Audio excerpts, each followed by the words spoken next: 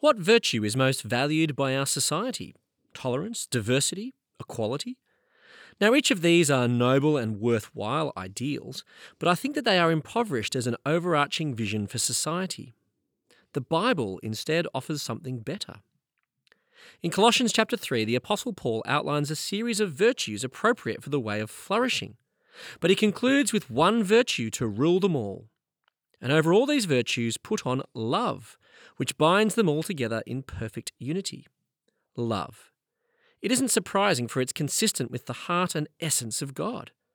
Love is different to the dominant values of our culture, for love is more positive, profound, and personal.